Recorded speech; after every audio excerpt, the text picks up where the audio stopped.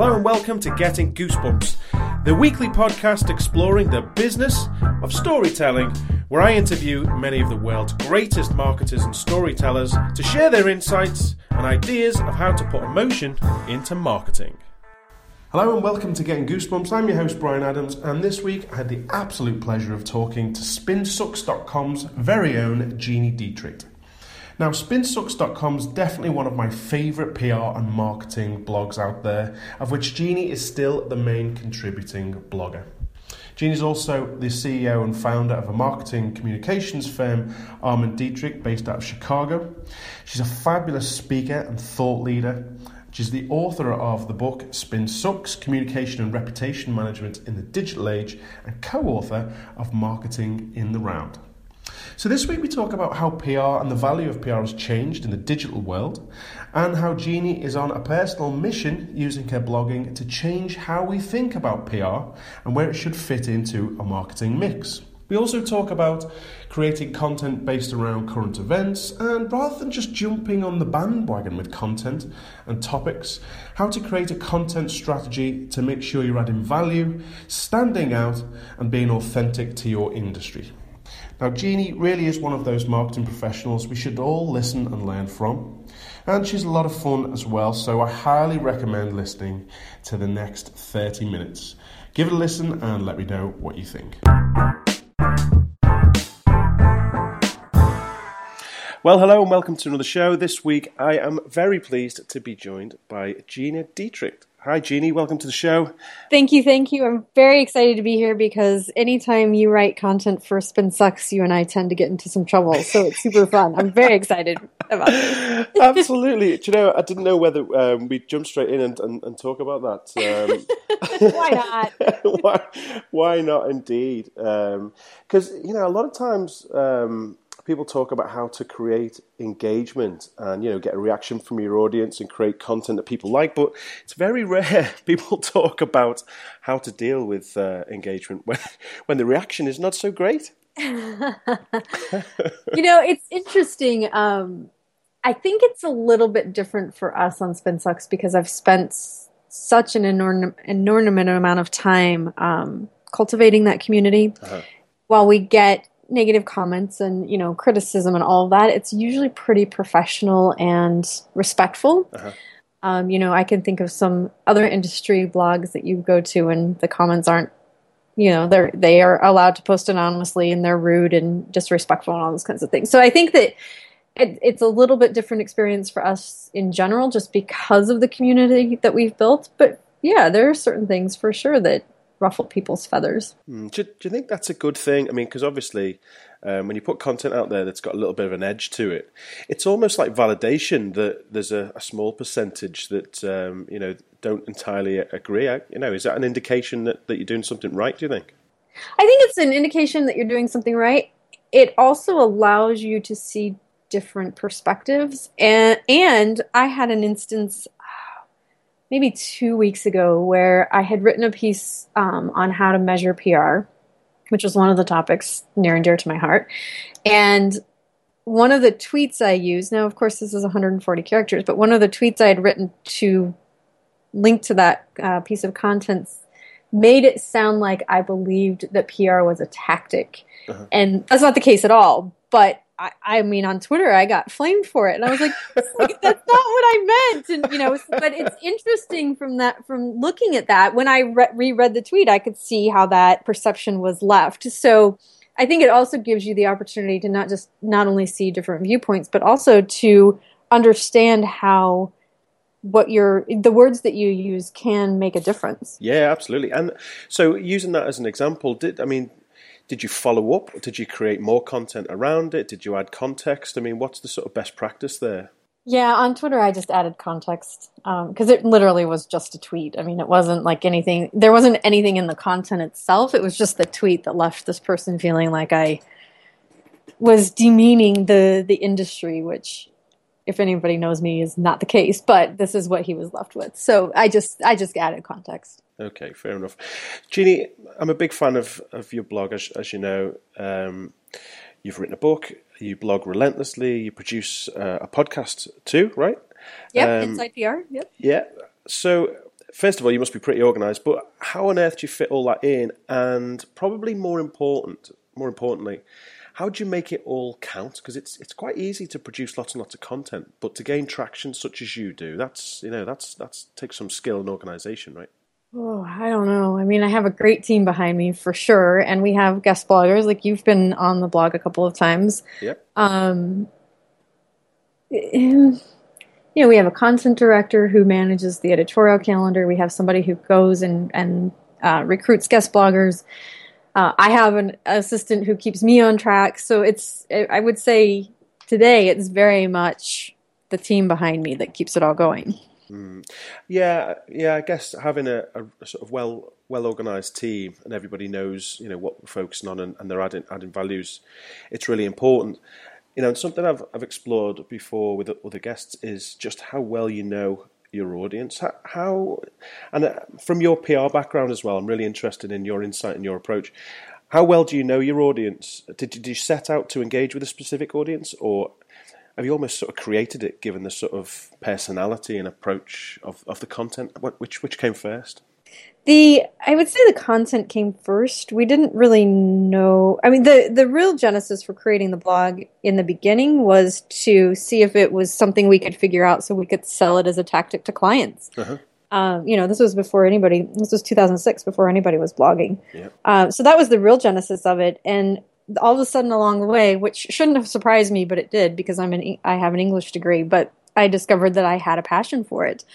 And so out of that came a couple of books and the podcast and a video series. And, there's a lot of things, speaking engagements, all those kinds of things that have come out of, really driving toward a passion that I personally have for writing. And then from that came the audience and the community. And we discovered that, at first we tried to be all things to all people from a marketing perspective. And then we discovered we had a really unique way of looking at PR. So we drilled down even further into the PR industry. And if you had to sum up what that unique perspective is, how do you do that? How do you articulate that? I would say I probably have best articulated it when Spin Sucks the book came out a couple of years ago, and that was around the peso model. So paid, earned, shared, and owned media, and how to integrate all four of those media types instead of just doing media relations or just doing social media or just developing content. How do you integrate the four media types to build that leadership and authority and awareness and all the things that PR does, but also to generate leads and convert them to customers? Yeah, and I think something you've done successfully, Jeannie, and correct me if I'm wrong, is and also, I don't know whether this is the case in the US, but definitely in the UK, PR agencies, maybe 5 years ago, didn't quite know their place in terms of where they fitted in to digital from an SEO point of view or social media point of view. That's something that you've used as a real strength where, there's definitely PR industry in the UK years ago almost floundered for a while where, you've used that gap to accelerate, right? What are the most sort of powerful aspects of PR are you bringing to this integrated digital marketing arena? How would you describe that? Because a lot of PR agencies just flat got it wrong. That I've seen. Yes, they do. Yes, and in the U.S. too, I would agree with that. And I think that in the U.S. as well, the industry is still floundering from some perspectives. There are definitely agencies and professionals who get it and who are evolving and moving forward, but there are some, I can name some of the largest PR firms who have added digital on as an add-on, but they don't integrate with the rest of the firm. So we might get ourselves into trouble here, Jeannie, if we go down there, if we start naming them. I know. I think I'm pretty vocal on it anyway. Because I'd like to see it change. I would like to see, I really believe that our industry has the ability to combine both the art and the science. And when you combine both of those things, you become an investment instead of an expense. And I think for so long we've been an expense. And if you're an expense, of course, if the economy tanks or budgets need to be cut, you're one of the first things that goes, and you can't control that. So I've always looked at it as how do we prove that a business can't live without us, so that when it comes time to cut budgets or the economy does tank and things have to go sideways, how do you maintain a relationship with a client so that you can continue to help them grow? Yeah, but I think something that PR professionals bring to the party is the fact that they've been sort of the king and queens of personal relationships and working with the media and influencers and influential brands really well. Is that part of it as well? Because it's not. I mean, I want to dig into how you produce relentlessly a relentless stream of great content, but it's not the full picture, is it? You know, you've got to put it out there. You've got to seed it, use your network. You've got to build a community. So, you know, what's your approach there, and just how much importance would you put on those aspects? I would say it's very important. If you had to look at it, you know, if I looked at the peso model, I would probably weight owned and earned media at the top, and then I'd put social and shared underneath there because for distribution and building relationships, and then paid, you know, for amplification and those kinds of things. So I would say it's extremely important, and you know, one of the top two for sure. I also think that as communicators, we know how to write. We know how to write in a way that a reader or a consumer would like to get that information. We think like journalists. Some of us are former journalists, so we have that unique ability as well. Yeah, I mean, I think that journalistic background is a huge strength, isn't it? Because to produce the amount of content that you guys do, and to maintain that level of quality, that's not to be underestimated at all. You know, what's your secret there? How do you stay? I don't even know whether it's inspired or, you know, have you got a process? How do you constantly produce out such a high quality of content? Well, thank you, because sometimes I don't feel like it's so high quality. No, it is, like, you know, gosh. And the audience tells you every day that the level of engagement on your blog is phenomenal. I think it's a really powerful hub of great content. You know, I think that's undeniable. So come on, Spill, you know, how do you do it? You know, I think it's a couple of things. For me, it really is a passion project. And so even when I'm exhausted or don't, you know, feel like it's one of those things that I sort of just have to get out of my system. I read a ton. So, you know, reading or hanging out with friends and talking about work always creates blog post ideas for sure. But then I have it, you know, I mean, it may sound trite, but I really do have a great team behind me who says, okay, let's talk about, like, this month we're doing the 12 days of Christmas. So what should we include in the 12 days of Christmas that isn't just fun, but is also valuable to the audience? Can we support other PR professionals? Can we support up-and-comers? What kinds of tools should we give them to help them kickstart their new year? So even though we're, you know, looking at it from a sort of a month of fun for December, we're also trying to provide value. And the vision of the blog is to change the perception that people have of the PR industry. So everything we do goes to helping the industry and professionals do things better and differently so that people stop seeing us as spin doctors and liars and more as strategic partners. How do you think that's going? It's an uphill battle. I'm not going to lie. It may not happen in my lifetime, but I'm going to try. Oh, brilliant. So how do you validate those ideas and decide what tools and content and resources that your audience are going to find interesting? How do you go about it? Do you just ask them? Do you research? Do you poll them? Or just test? Yes to all of those. You know, we test tons and tons of tools from that perspective. And so, you know, some things we love and some things we don't. The things we don't love, we just don't talk about. You know, I'm not going to write a scathing review on the blog about stuff I don't like. But the stuff we love, I will write about. We did a really big reader survey in May, which validated some of our thinking, but also gave us some additional really good ideas. So I keep every time I need some content ideas or we need to fill out the editorial calendar, I go back to that survey because I would say we had 800 or so people fill that out for us. And it was, it was an in-depth survey. It wasn't just fill in the blank or multiple choice. It was an in-depth, what kinds of things would you like to see? Use your brain kinds of survey. And so I go back to that a lot. Yeah.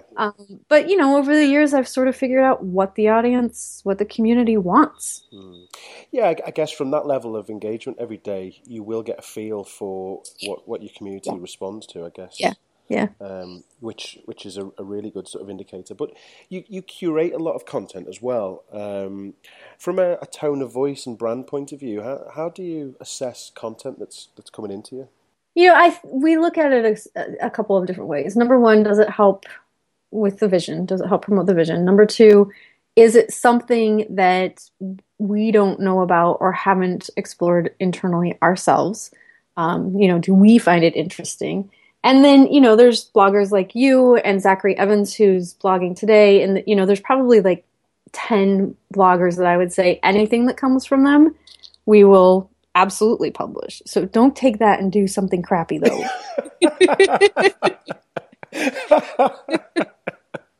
I'll do my best. Fantastic. I guess so. So it's a more gut feel and just basing it on what you know of your community. Yeah, I'd say it's a gut feel. I mean, I still review everything before it's published, which isn't very scalable, but I like to still have my hand on it. So if I open a guest blog post and I'm like, this doesn't feel right or it doesn't really fit, then I will just go back to our content team and say, let's table this or have them, revise this or something. That happens maybe twice a month is all. So what type of content does your audience respond well to? Is it stories? Is it how-tos? Or, do you look for a healthy mix, or is it literally just what comes at you and the ideas you come up with at the time? I would say it's probably weighted more toward how-tos. The audience is very, very, very tactical. They want to know exactly how to do something. So if I'm recommending a tool, how should it be used and how can it be used from a PR professional standpoint? But then there's stuff, that we see in the news or, we're writing about Star Wars right now because it comes out in a couple of weeks and everybody's talking about it. So, how do you relate that back to marketing? So, there's stuff like that we'll use from a pop culture standpoint. But I would say probably 60% is how-to stuff. Okay, so you look for trending stuff like Star Wars. I think the whole universe is incredibly excited about Star Wars coming out. Yes. So it's kind of like Back to the Future Day, isn't it? I think it's a great idea. If you produce great content, it's a huge opportunity. But you can also get lost in the swathes of Star Wars or Back to the Future content. So how do you've got to sit down, there's got to be an element of strategy there in terms of differentiating and making sure you're adding value. So any tips that you can give us there? How do you approach that? Yeah, I mean, it really look at it from the perspective of, does it fit your brand? So, from a Star Wars perspective, Disney's done a phenomenal job of marketing this movie. And so how do you relate those lessons back to, there's stuff that when Marissa Mayer took over at Yahoo, she sent a letter that it was very clear the HR team and the legal team had looked at it, but not the communications team. And so, I look at those kinds of things and say, okay, if we were working with Marissa, and of course, it's easy to quarterback from here, but if I got this letter in my inbox from an executive or a client, here's how I would have written it so that it's, more appealing to the employee, the person who's going to be reading it. So that kind of stuff, I look for that kind of stuff too. So always taking that PR communications bent to everything that we do. Okay, cool. And from a storytelling point of view, how important is it to, lay the facts out in context and try and weave a story in there? Is that something that you regularly do, and is it something that your audience responds to well? Yes and yes. People love stories. So if you can add a personal nugget, if you can add, I like to talk about, especially when I talk about media relations, when I started, it was the Big Green Bacon's books, and you had to go check it out, check the book out of the library. You're A through M, and you check it out, and then you'd go to the copier and you'd copy the pages you want, and then you go check the book back in, and then you'd go back to your desk and you'd pick up the phone and you'd start calling reporters, and you'd write down on your pieces of paper that you copied from the book, notes and what they said, and then if you wanted to read what the reporter was writing about, you had to actually subscribe to the newsletter or to the newspaper, and then it had to come in the mail. So, this media relations process took 6 to 9 months versus 6 to 9 days. So I try to weave in some of that kind of storytelling that relates to the topic. Yeah, I mean, if it's a personal experience, you can really put that extra sort of percentage into it and illustrate the point a little bit better. I think it's easy to capture someone's imagination if you do that as well, I guess, But, you're just describing that process, and it used to be really long-winded and all the rest of it. Do you think the learning experience is so much greater because it's almost like if you sit down to write a letter, it's probably going to be a better standard than an email that you'll fire out? How much, and this goes for you and your whole team, how much of that background and that training gives you a competitive advantage over all of the other blogs out there from a marketing point of view? Is that relevant at all? I don't know. I've never considered that. I love making people think on this show. Which is your job. You should. That's awesome. I don't know. Because, I think, when it's entrenched in process, it really makes you think, and you go through this. Just because there's an easier way of doing it, I think, you learn and use the experience that you've got from the roots. I think, if, I've recently been looking at how Hollywood go about producing content. I've listened to the Business of Story podcast with Park Howell. And he's had loads of guests on that talk about how a script will even get to the stage where they'll consider taking it to, putting it in front of a producer and all the rest of it. The checks and balances the content's got to go through is unbelievable. And really? Yeah, it's like, like 1,000 scripts will be read before one is put forward for consideration. Maybe your blog aside, Gina, but if the average, if the content marketing world had to go through that, there wouldn't be any blog posts going live from a lot of organizations, right? No, certainly not. Yeah.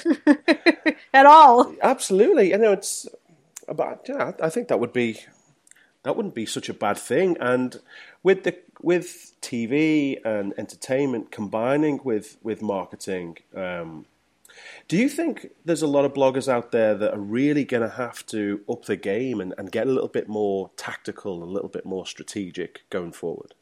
I do think so. And I also think that there has to be a stake in the ground.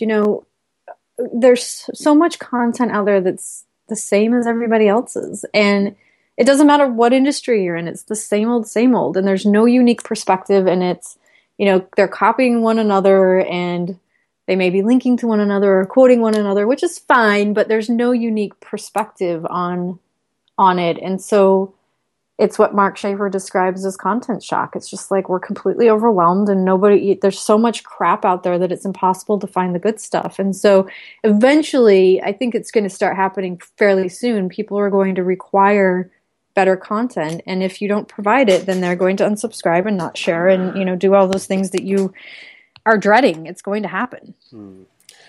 I would say it's already happening, really. And I mean, I've definitely done this in probably the last couple of years, where I've published a blog post and I'm not particularly happy with it, but I feel like I've got to produce something. And then looking back, you think, oh, what a waste of time that was. Well, to be fair, you could look back on several things and go, "Wow, what was I thinking?" Yeah. A really good friend of mine said recently, one of the best signs of progress is when you look back 3 months and you're constantly amazed at how stupid you were 3 months ago. That's true. Or, like you'll get the Facebook in like a year ago or so. Right now I'm getting the 7 years ago Oh, the moments. When we still talked in third person on Facebook.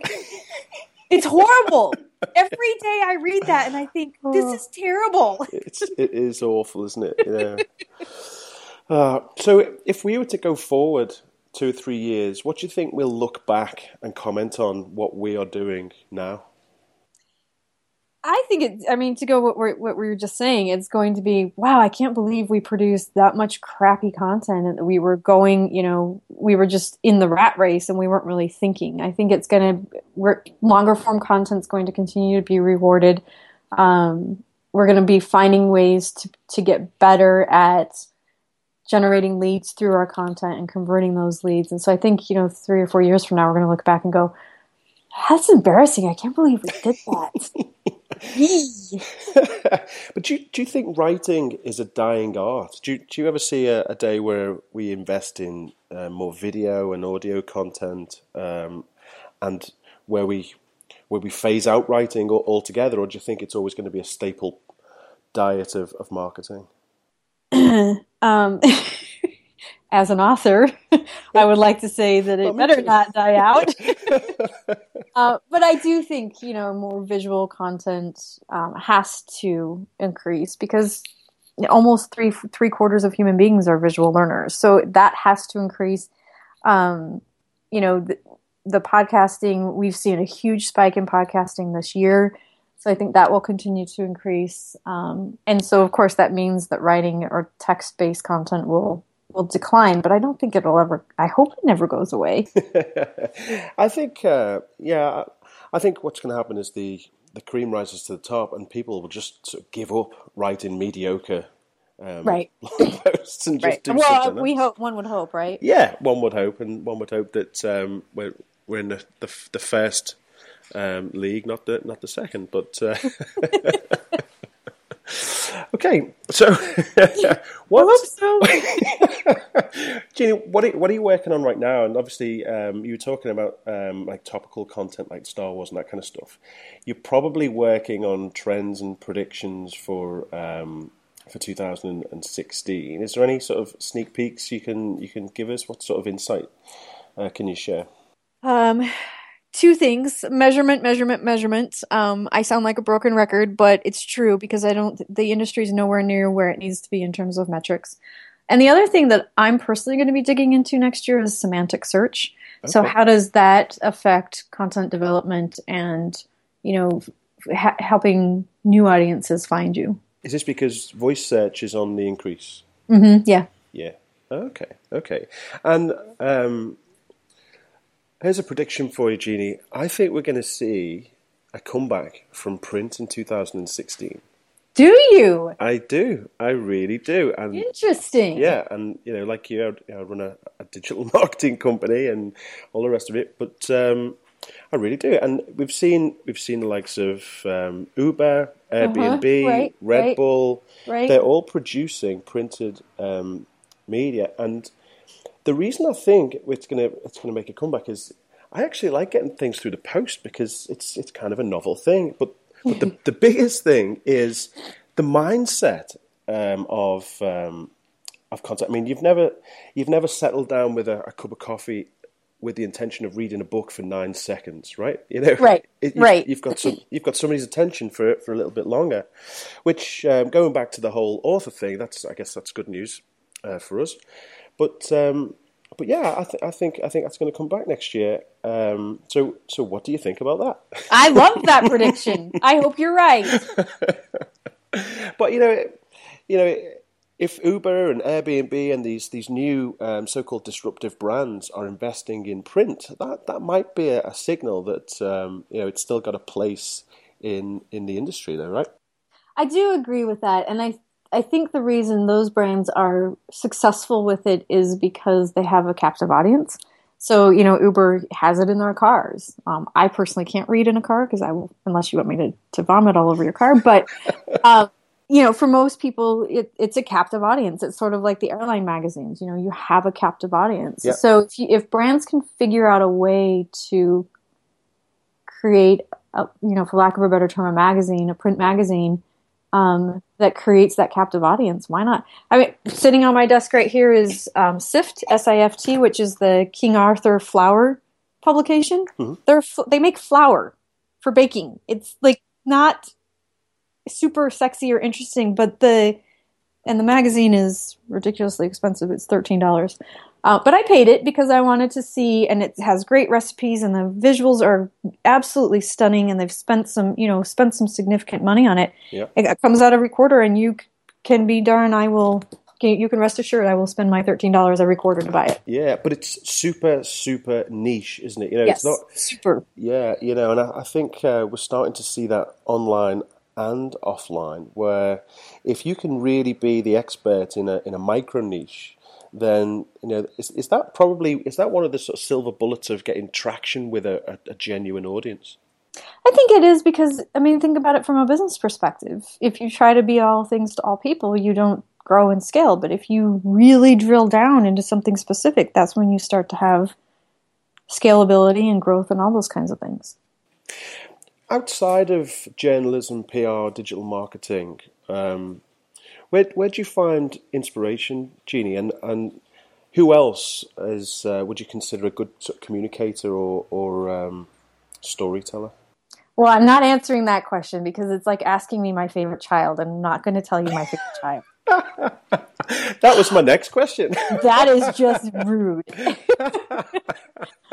What I'm spending a lot of my time on is we launched an online course in the middle of November.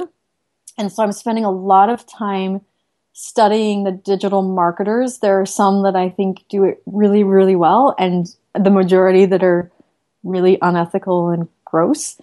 So I'm studying a lot of that, and I'm taking some online courses, and I'm studying the email marketing and how they approach things, so that I can increase and scale that program for our community next year. Oh, okay. And what's the number one first sign of an unethical, gross digital marketer? Oh, you see stuff where you're just... That's so gross. But you waver between, as a marketer, it's unethical and it's disgusting and it's snake oil salesman or used car salesman, but it works. And so then you wonder what the heck they have in there that's working so well. So it's sort of that dissecting and taking out the gross pieces, and then, the pieces, the human psychology piece of it, which I think is really interesting. Yeah, absolutely. It's really annoying, actually, isn't it?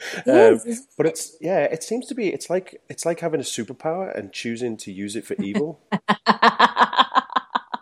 Exactly like that. Yeah. So there you go. And now we have the Avengers. Oh, don't get me started on the Avengers. I love the Avengers. Me too. Okay. All right, so we've talked about Star Wars. We've talked about the Avengers. Yeah, we even got Back to the Future, and we just need... Right. Yeah. From my perspective, I just need to jam in Ferris Bueller's Day Off, and I'm done. That's it. Well, I'm in Chicago, so there you go. Oh, yeah. Yeah. Is there a Sausage King of Chicago? Is that real? I think when the movie was made, it was real. Yeah. Abe Froman, the Sausage King of Chicago. Chicago. I remember that. That's awesome. Do you know what, Jeannie? I could talk to you all day, but I know, and I could listen to your accent all day, so I'd be good. But on that note, I think that is the perfect place to end what I hope is only our first conversation. But I want to give you the last word. Okay. So tell us where people can find more about you, and is there anything you would like to draw our audience's attention to or leave us with? Well, spinsucks.com. Spinsucks.com is the easiest place because everything's there, all our social networks and everything. Something I'd like to leave you with. Boy, that's really putting me on the spot.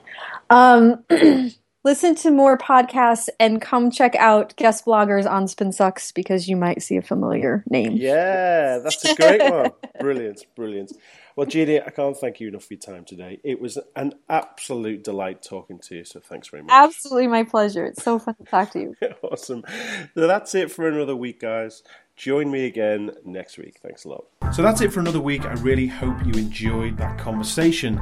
If you did, please feel free to subscribe or even check out our Getting Goosebumps marketing book available in Amazon. If you have any specific questions, you can also tweet us using the hashtag AskPH. I'd be delighted to answer your questions. Until next week, goodbye.